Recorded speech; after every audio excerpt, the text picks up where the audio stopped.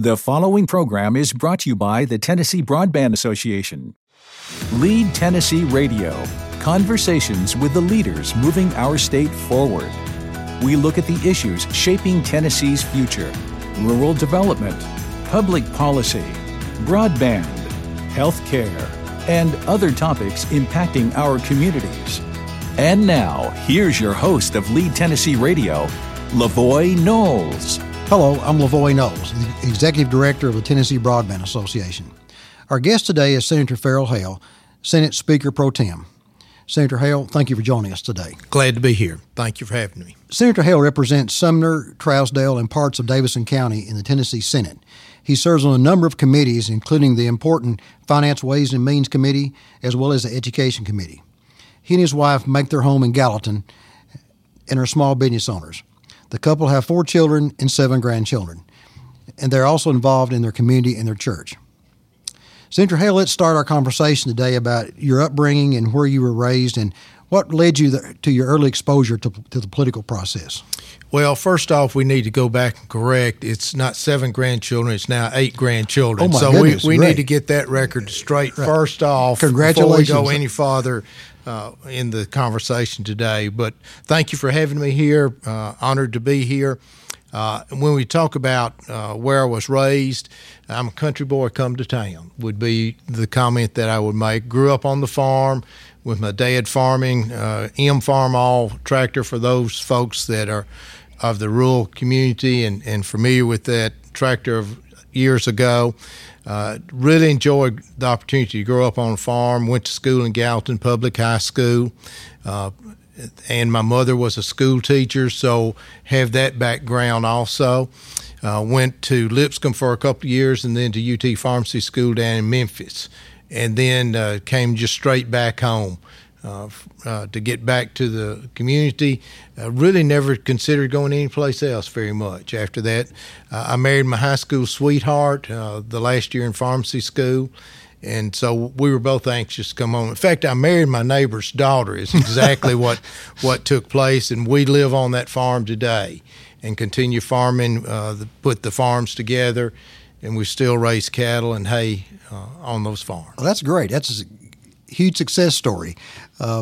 We feel very close to you because our members are predominantly in the rural area as well, and we feel like you can relate to what our members are going through, the low density in the rural areas, and we, even though some of your areas may be a little more suburban, we feel like you're one of our rural counterparts. And I appreciate that. My district goes from very rural, Trousdale County, all of Sumner County, which has both rural and metropolitan aspects to it, and I have a little bit of Davidson County, which is Nashville. So I cover the gamut of that. You do. Very, very good. Thank you very much. You serve as Senate Speaker Pro Tem.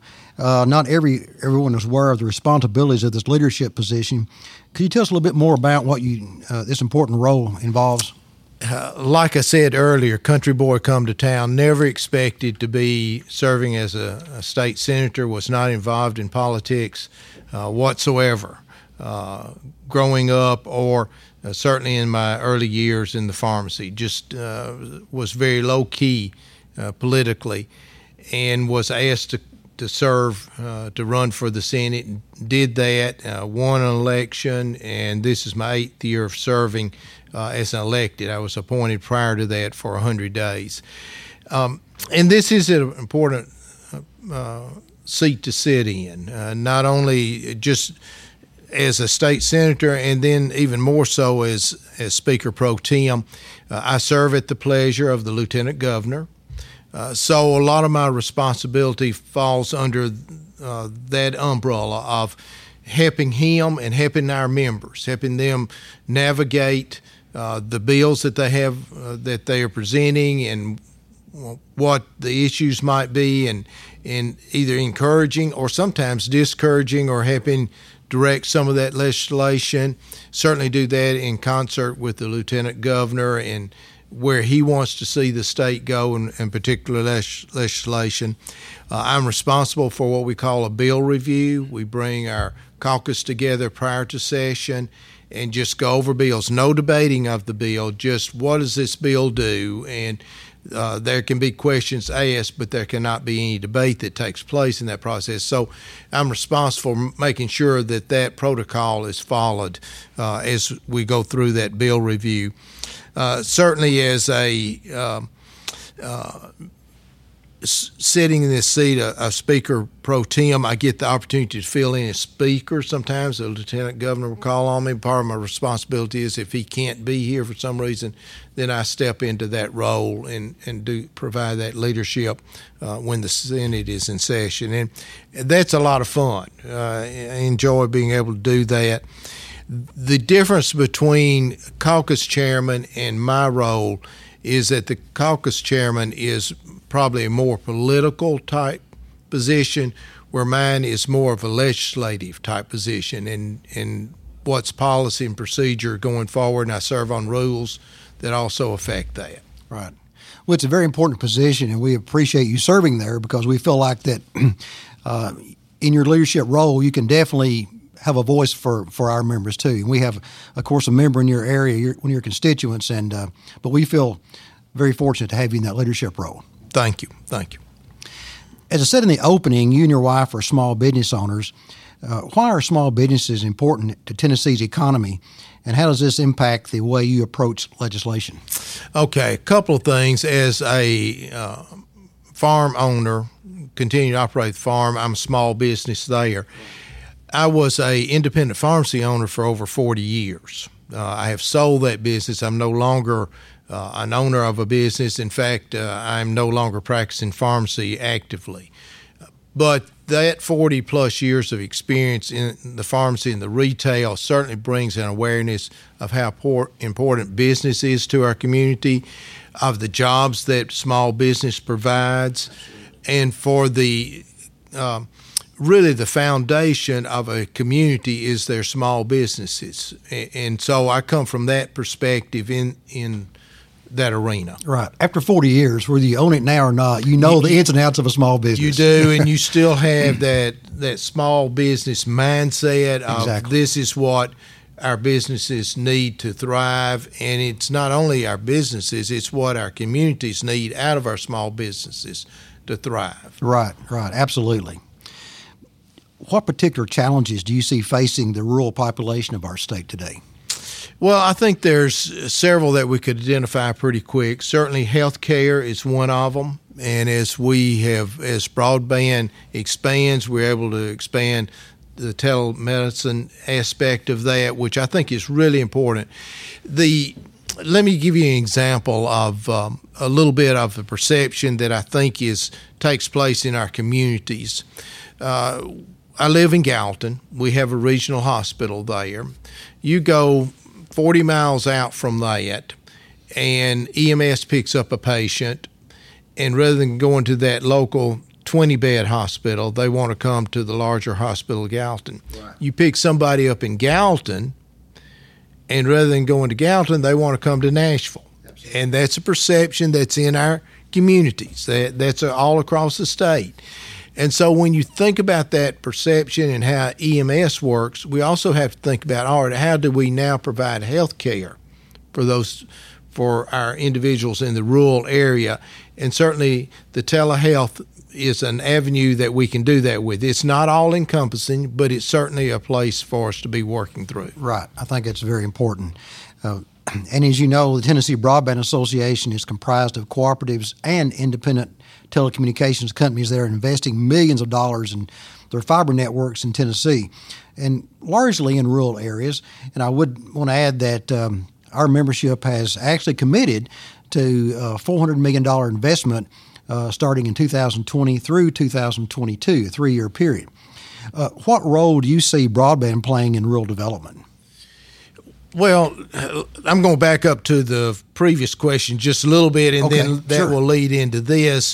Certainly, what's important or what's challenging in our rural areas, the health is, education is, and I think also of retaining our knowledge, retaining folks that are trained, that grow up in our public school system, and then they go off to be educated someplace else, getting them back into our rural area. So there's a lot of challenges in that prospect. And as we think about access to care and access to education, broadband in our rural area becomes extremely important for us. So I'm not sure that I've answered your question, but I thought we need to talk about that also. Absolutely. I think you have covered the question in the fact that broadband does play a very important role in rural development, and that's part of the foundation. And in business also. Sure. Brick and mortar are not the only small businesses out there. There's a lot of mom and pop businesses that are now online, broadband, that 10 years ago we had no idea would be a potential.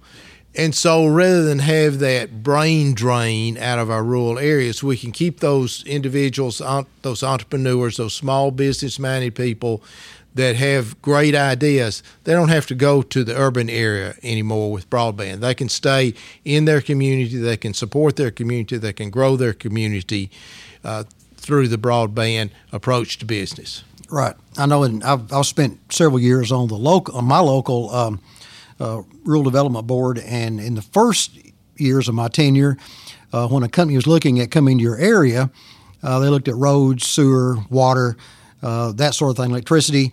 And then as the time progressed, one of the first questions was, what speeds of broadband do you provide? And that was even before the roads and the sewer in some cases. Right. So that's the foundation of creating rural development, I think, in our areas. And I would add to that I really believe, and maybe I'm prejudiced, but I really believe that our rural community has a draw that the urban community cannot have. Now, that's not 100%, of course, because there's a lot of draw to urban to be where everything's happening. But there's a lot of folks that have a real appreciation of rural life and being able to walk outdoors and smell the air and Right. enjoy the country and participate in the local community and know your mayor personally and know your councilman and those type of things. So I think there is a draw that to the rural area that broadband helps provide for individuals. Totally agree. The rural quality of life is different from the metropolitan quality of life, and it's exciting to come downtown, but it's also good to go home. It is, absolutely. As a pharmacist, and you've kind of covered this already, but I'll kind of revisit it. You see firsthand the impact of healthcare on its citizens, particularly in the rural areas. As an association, we believe broadband plays a very critical role in expanding healthcare access through telemedicine technology. That's why we're working on a statewide rural telehealth initiative. In your view, how important is broadband and telemedicine in increasing access to care, especially in the rural areas? I think it's paramount of importance. If you can, we've got to move our population to wanting to be healthy, for one thing. Right. And we also have to create a place where that there is a personal relationship. And if you cannot build that, if there's not individuals in the community that you can build that personal health relationship with as a provider, then this is an excellent avenue. You still have that personal relationship. You've got one-on-one, you've got the face-to-face that takes place. And so I think that there's a real avenue and opportunity here to provide in an area that has had a gap in it for a long time. I agree. I think we have to rethink our medical approach to providing health care for our citizens in rural areas. You can't have a hospital, as you mentioned, in every community, but telehealth can play a big part of that, is keeping that person connected to their local doctor. And if we can keep them healthy, we can keep them out of the hospital. Exactly. We're not one of the more healthier states in the country, but we need to improve upon that. I totally agree. Well, tell us a little bit about your family and why it's important to you as a father and grandfather of 8 that we create opportunities to keep our young folks in Tennessee. Well, I'd much rather have them here than out of state. I won't start naming states, but I'd much rather have them in Tennessee, and I'd rather have them close to home where I can see those grandkids growing up and have an influence in their life. And so that's important. Family's important, community's important.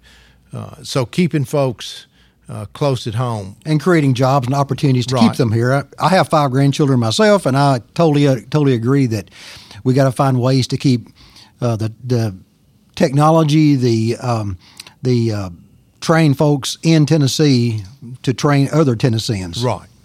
What are some of the challenges you say ahead for the state, and what issues are you particularly excited to tackle during this session? During the off season this fall, I visited about 45 schools within my district. That's a lot of schools That's a to lot of visit. schools. The number one issue that came up was mental health.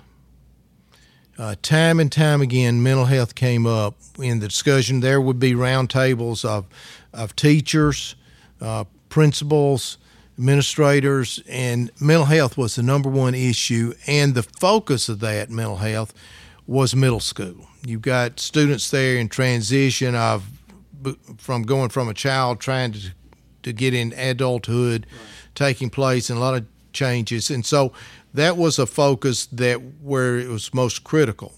Our teachers are not prepared. They're not trained. They're not able to cope with all these issues.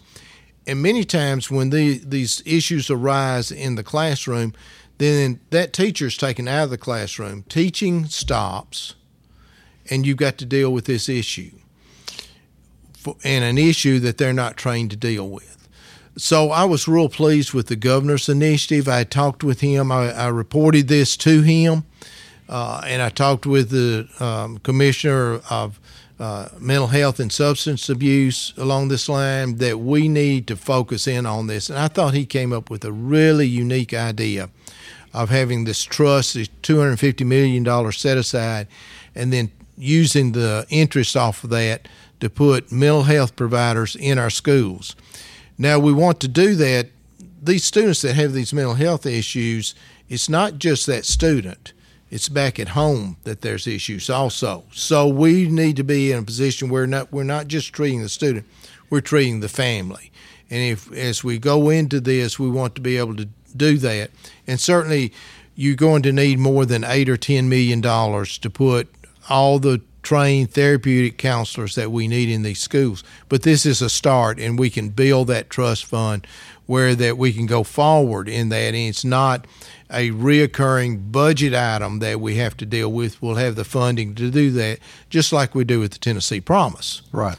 And so that I think that this is a huge initiative on the governor's part, and I'm thrilled to support this. Yeah, it was a novel approach the way he did it, and it's a great idea. And until we've kind of delved more into the idea about what's really happening in younger children, I had no idea that mental issues was that big a problem. But it's growing. Yeah, and it's growing. 1 in 5 have a need for a counselor of some sort. Right, and even in our elementary school, I had some teachers tell me it seems quiet and settled in the room, and she said, I've got a real problem there that I'm really concerned about.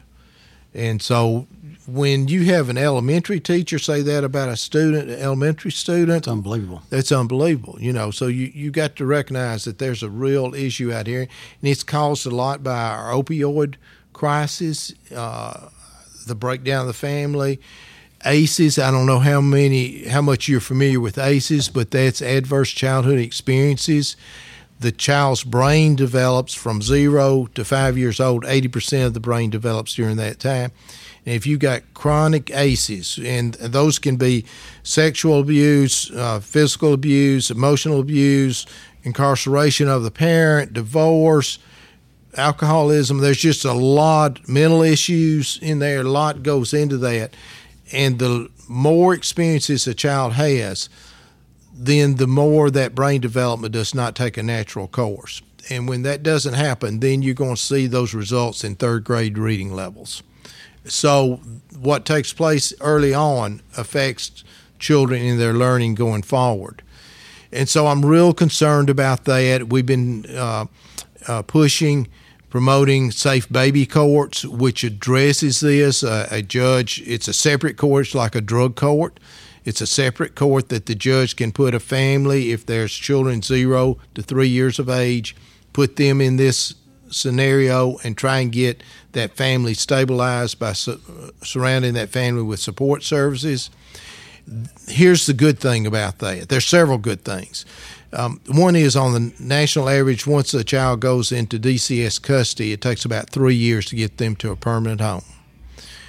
Under Safe Baby, we're shooting for 9 months. Well, look what the benefit to the child, to the family. You may stabilize that family.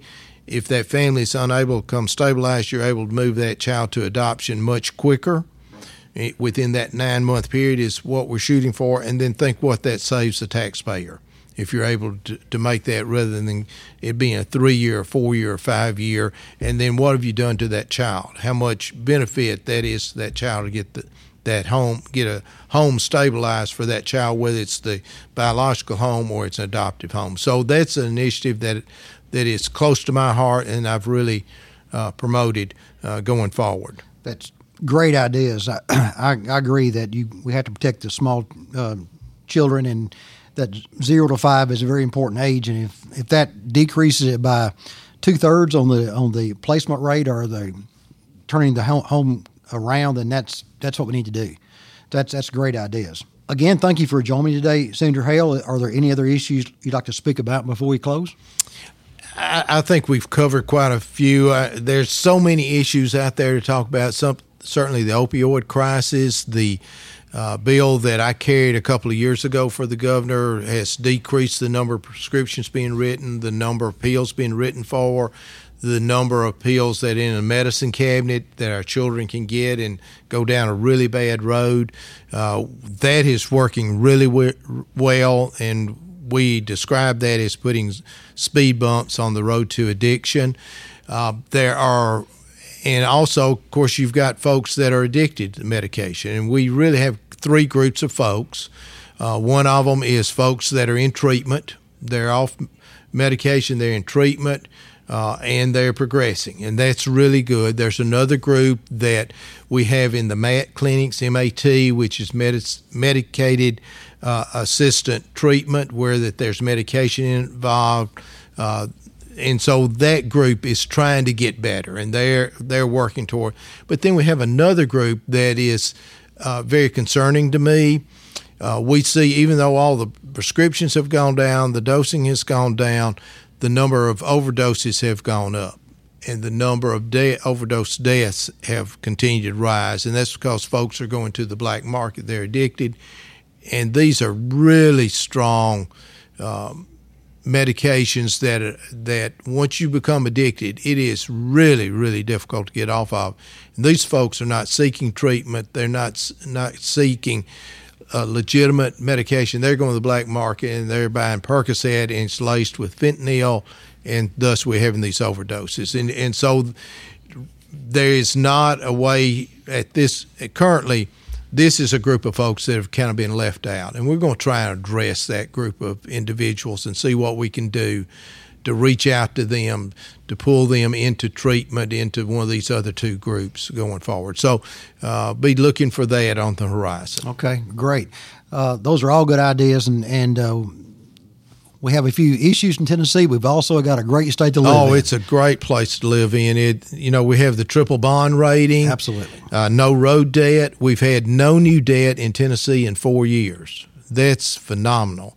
We're ranked as the most financially stable state in the union, just lowest taxes per individual, per capita in the nation. And you can just go on with good things that are taking place. Tennessee is no longer 48th in education. Right. We're in the middle of the pack and looking to grow. That's right. A lot of good things happening in Tennessee, and thanks to folks like you and leadership that are helping make things happen. We appreciate your work. Thank you. I'm glad to be here. Again, I'm LaVoy Knowles, and this episode of Lead Tennessee Radio is brought to you by the Tennessee Broadband Association, cooperative and independent companies connecting our state's rural communities and beyond with world-class broadband. Thank you for listening and helping us to share these conversations with the people leading Tennessee forward. Thank you.